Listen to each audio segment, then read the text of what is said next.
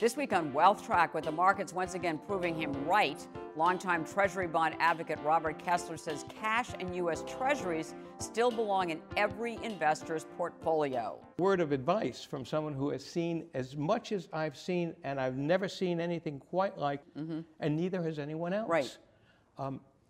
It would be nice for you to look at your pension holdings and anything that really gets involved in this marketplace and say, do I have enough cash?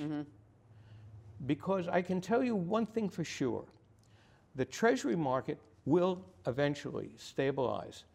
There's a way to stabilize it. We have a central bank that does that. An exclusive interview with Robert Kessler is on this week's Consuelo Mack Wealth Track.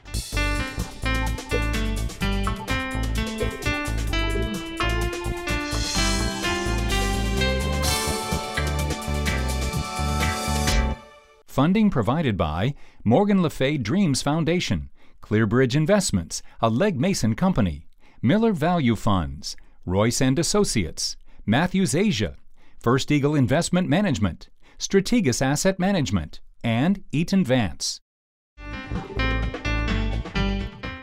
Hello and welcome to this edition of Wealth Track. I'm Consuelo Mack. The markets will fluctuate, said J.P. Morgan. We will add they can fluctuate dramatically and quickly.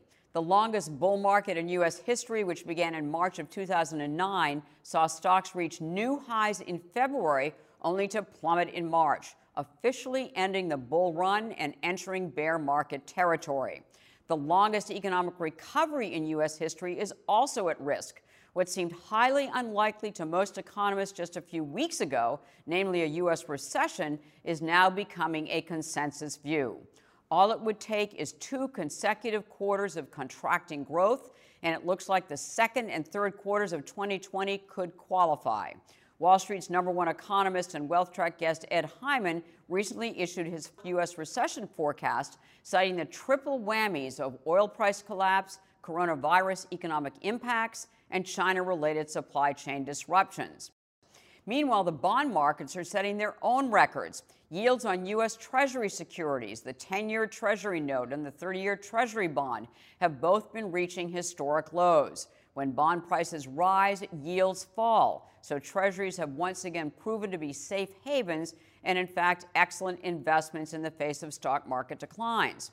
Now, none of this is a surprise to this week's guest, who has been warning of economic and stock market risks for years on Wealth Track and the value of owning U.S. Treasury securities. He is Robert Kessler, founder and CEO of Kessler Investment Advisors, a manager of fixed income portfolios with a specialty in U.S. Treasuries for institutions and high net worth individuals around the globe. When Kessler was on Wealth Track a year ago, he warned there was a recession dead ahead. That was well before the COVID-19 coronavirus was on the scene. After the recent market meltdown, which rattled all asset classes, including U.S. Treasuries, I asked him for his analysis. He said it's all about debt. To understand this market, or any of the markets that we've been in lately, Right. is to understand all markets are dependent on the liquidity in the market. The liquidity means a buyer and a seller, and something goes up and something goes down. This particular market has been built upon a multi-layer of debt. And debt is interesting because it doesn't bother you at the beginning until the price goes down, and then the debt becomes impossible to handle. And the debt isn't just in the United States. The debt is in China. And in fact, China was slowing down substantially before our recent behavior in terms of the market. And Europe has been in kind of a funk, if not a recession, on and off for the last 4 or 5 years too. And all of this is a function of debt that is in those areas and really no way to get out without producing even more debt. And debt on top of debt is not a solution to solve the problem. So within the last week or two, when you add a kind of a tipping point, Which is the coronavirus, right? And it didn't have to be the coronavirus. One of the things that I would have looked for, and I will look for it right now, is that someplace in that house of cards, so to speak, that weakness gets shown by a bank going under, a major corporation having a problem. One of the unique things about what's happening here is, coincidentally, we have an oil problem that is a Right. pricing problem on oil, which a lot of countries are very dependent on, including the United States. So to make this a little bit understandable in terms of debt, which is what I'm talking about, let's look at Texas. And let's not look at Texas in terms of the coronavirus, look at it in terms of the oil crisis, just as another crisis. Right. And what happens is, suddenly, when oil prices go down and you have to shut down drillers, municipals, cities, towns, people who work there, suddenly you don't have as much money. Maybe you couldn't even pay for the bond that you raised so easily because the oil was right outside the door. And that now becomes something that affects a lot of people, because a lot of other people have invested in your product, in your municipals, in your oil. Imagine you're an owner of Occidental Petroleum, and they pay a very nice dividend, and they took over a company called Anadarko Oil, something that really had a lot to do with Texas, Right, that and the oil shale patch oil in there. development. And they reduced their dividend by 90%. And you didn't expect it, I didn't expect it, but that was the problem with debt. That debt that they picked up when they took over that company couldn't be sustained if you lowered the price of oil. So skipping oil, now you have a virus. And that virus is affecting demand. But it's not only affecting demand, because we can deal with demand. The Federal Reserve lowers rates, and wow, that's Which cheaper. they've been doing. Which they've been doing, and that's Dramatically. cheaper, and we can go out and buy more because everything looks cheap. But not only did it affect demand, that virus, but it affected supply. So even if you could go out and buy something, it's not there. Right, because of the supply chain disruption that happened with the coronavirus with China, right? If you work in a factory and you're told to go home, we're Right. not going to produce anything. Right. So you have this whole chain of events taking place with the coronavirus. Now you have a chain of events taking place with the oil market that we're talking about. But even more interesting, you suddenly find out there's more happening. There's a lot of other debt out there, and somehow everything becomes interrelated. And that other debt and that other banking problem becomes a real problem. And that stress, that liquidity problem we have in the marketplace, which is liquidity. Right. We don't have one side of what to do here. Then you have what's going on in the past couple of weeks. Where the markets kind of, freeze up, it gets difficult to sell things. What is going on with the Treasury market, the most liquid, risk-free asset in the world? But remember, we're talking about everything, so treasuries are part of everything. Well, yeah, but It doesn't mean... they're the backstop. It doesn't mean that it isn't a perfect piece of paper. It is. It doesn't mean it isn't... The United States government stands behind treasuries. But it doesn't mean that there won't be volatility in it. Now, volatility, which is what you're talking about, is caused, again, by some liquidity problem someplace else. Yeah. And what treasuries are used for, which is why every time for the last 20 years we've been talking, I've argued treasuries should be part of everyone's portfolio as part of a hedge. There is cash there. It doesn't mean it'll be exactly where you think it is today, but in the end, you will always get your money and always get the interest. But sometimes, like now, you have a situation where treasuries are used as a hedge for a lot of things. And if those lot of things on the other side suddenly go bad, those people are forced to sell their treasuries. And that is what's happening. And none of us know exactly who it is, what it is. And because of that, the New York Fed, which is part of the Federal Reserve System, came in and they bought what we call coupons, which is the different periods of time that the Treasury is out. And they bought them to stabilize the market. Did they do it? No. It was just as almost unstable at the end of the day. But which is shocking. It is incredible, but it only tells you what we needed to know to begin with. that this is no different than 2008 or 2000 or 1975. So any other financial crisis, right? This is a financial crisis in the truest sense. This is even clearer than the housing crisis, because at least we could look at that and say, it's housing. Here, I'm actually sitting here talking about the New York Fed, the Federal Reserve of the United States, the biggest, strongest bank in the world. They don't know specifically what took place today, but I will give you an example. The freeze that has been taking place in the course of today has been taking place now for weeks in the repo market. And explain, explain what that is. To make it as simple as possible without getting into it, because it's too complicated, Right. is you can borrow money against something with the agreement that you'll return that something, and that person will get interest or pay interest, and they'll get their money back.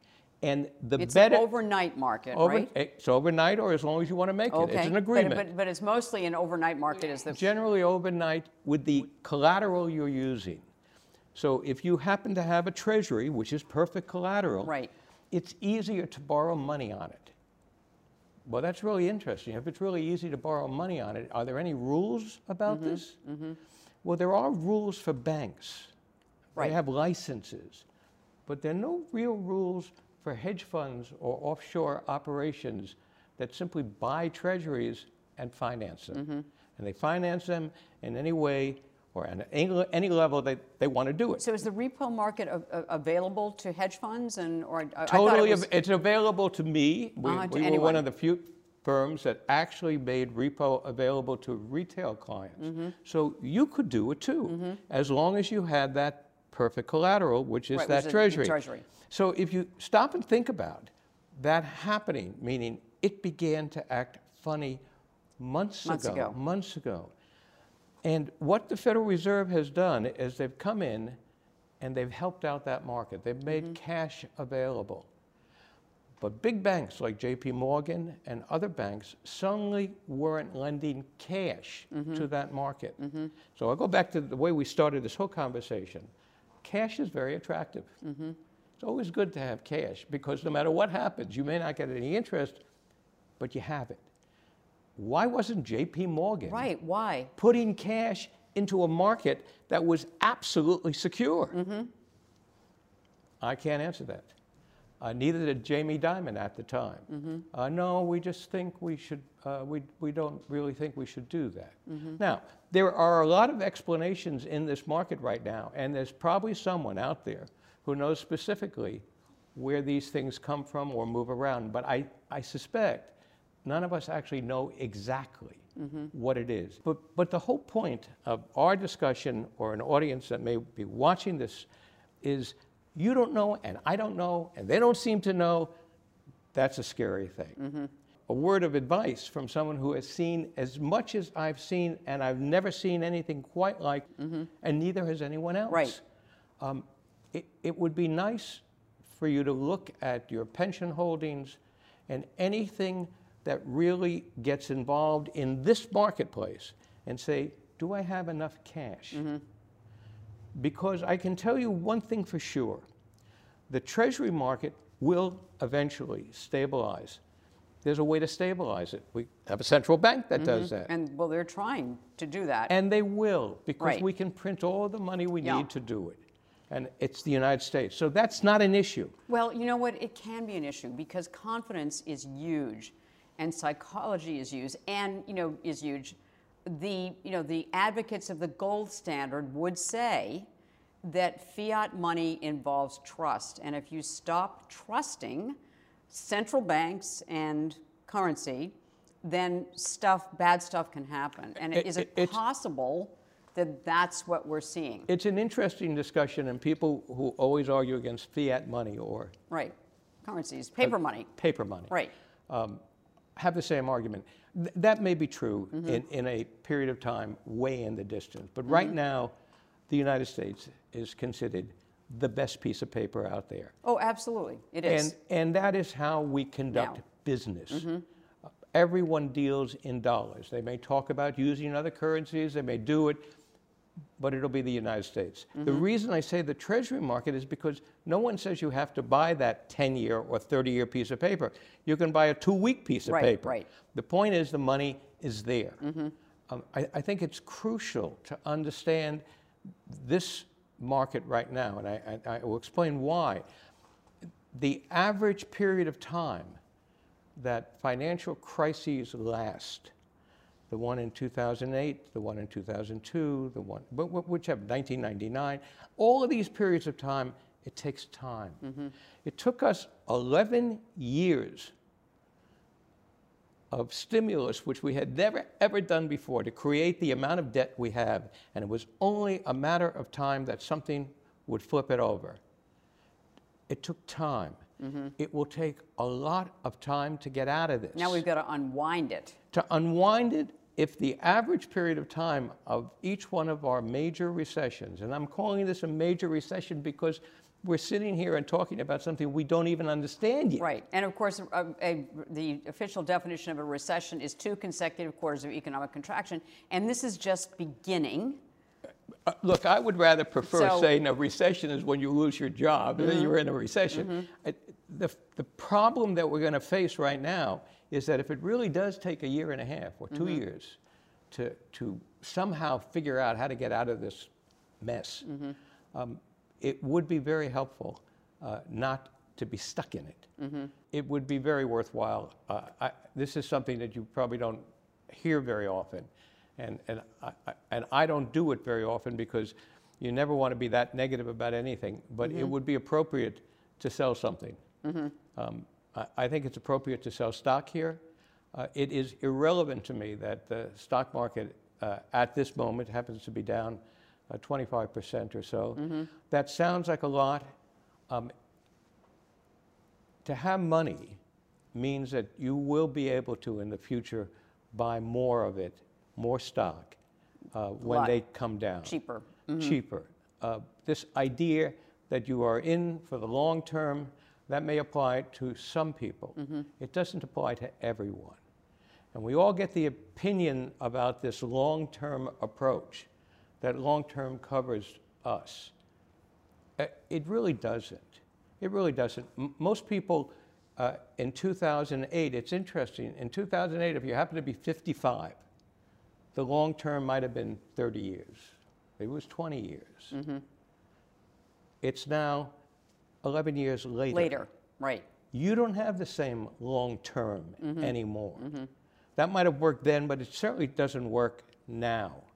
And I think you have to take that attitude about this market especially, because this market is, by everyone's definition, the riskiest market we've seen since the late 20s.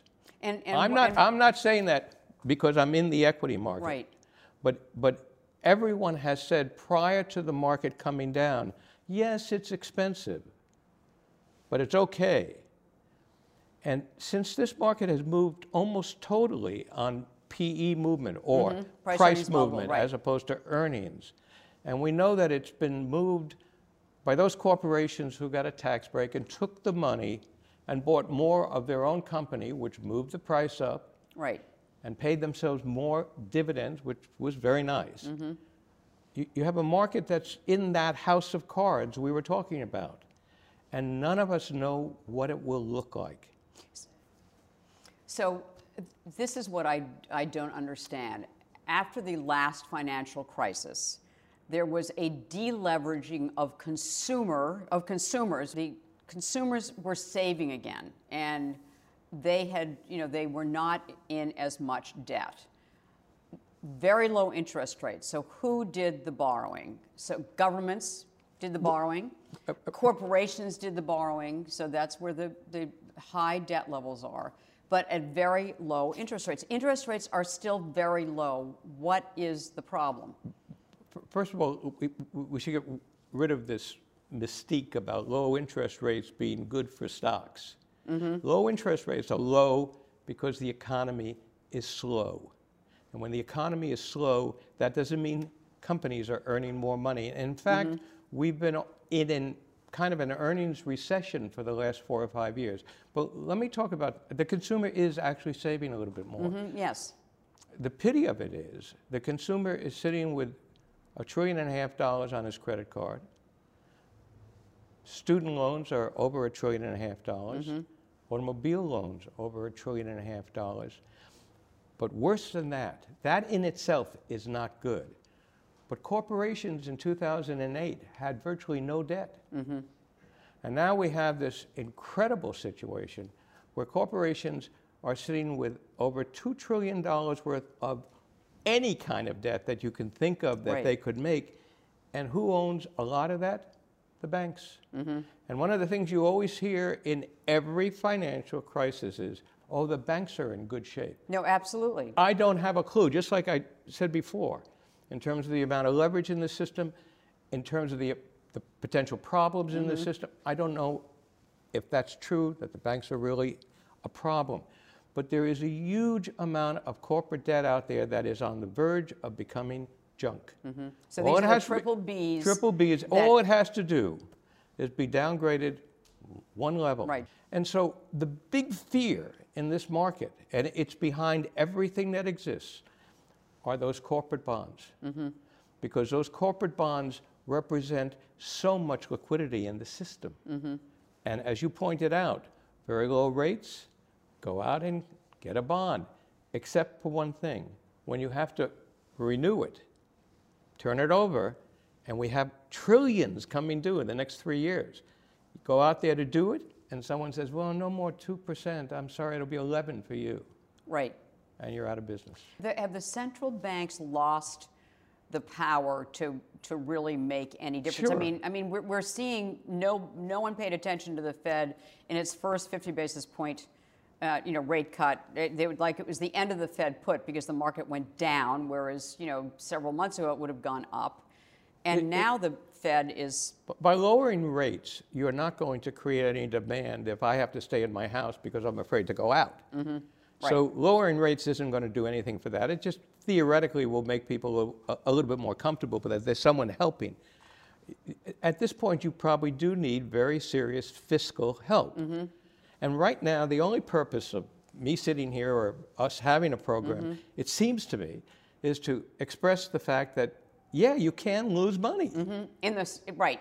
Actually, in anything. In anything. But especially cash. in an environment like this. And, and to make the assumption it's over. It'll be over in a quarter or two. We know from biblical days, 7 years of good times and 7 years of bad time, and all those things are the same. And because they're the same, you must think of it from the viewpoint that if markets are down, they can go down further. And I'll get back to the question of cash again. Raise cash. It isn't bad to have cash. It feels good. You go to sleep at night and you feel better. So, but you're saying do it sooner rather than later, because later, whatever you want to sell is going to be worth less for a while. That's your. This will be Friday that we talk, and do it on Monday. I think because if in fact we go into a recession, and I don't know how we can avoid one at this point, but there are shallow recessions and there are steep recessions. So you're saying this is going to be. I'm saying this is going to be terrible. Really? I think terrible, as terrible as the recession was in 08 and 09, for instance? I think in many ways worse, because in 09, 08, you could go out and say, I'm going to bail the banks out. And of course, people didn't get bailed out. You lost your house, but a lot of people got money. Right. This time, it is so much larger. No, I think there's a certain point where you have to say, thank you very much. I think I'll step away, not with everything. I'm not saying liquidate the whole world, but I am saying if you don't feel comfortable, there's nothing wrong with selling. So one investment for a long-term diversified portfolio, what would you have us all own some of? And I think, as we've discussed, cash would be absolutely my number one investment. And I say investment because cash is an investment.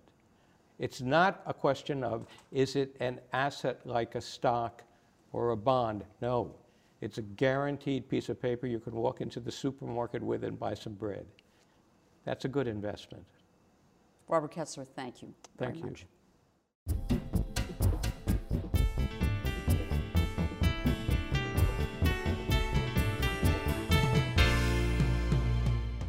If there has ever been a more stark reminder of the value of having cash in recent memory, the economic and market reaction to the coronavirus is it. This week's action point is a familiar one from me and Robert Kessler. It is hold some cash. Cash is king in times of trouble. It tides you over financially during periods of economic and market stress. The Fairholme Fund's Bruce Berkowitz used to call it financial Valium. It allows you to sleep at night, and for the brave at heart, it gives you buying power to pick up bargains when others are selling. Now, cash has been denigrated as trash by many professional investors during the bull market. I imagine they are recognizing its value now. Next week, the long view, why third-generation value investor Christopher Davis believes the coronavirus will be a short-term shock, what he's focused on long-term. This week in the extra feature on our website, Robert Kessler will discuss the possible impact of the bear market on the art market. In the meantime, don't forget to connect with us on Facebook, Twitter, and our YouTube channel. Thank you so much for watching. Have a lovely weekend, and make the week ahead a healthy, profitable, and productive one.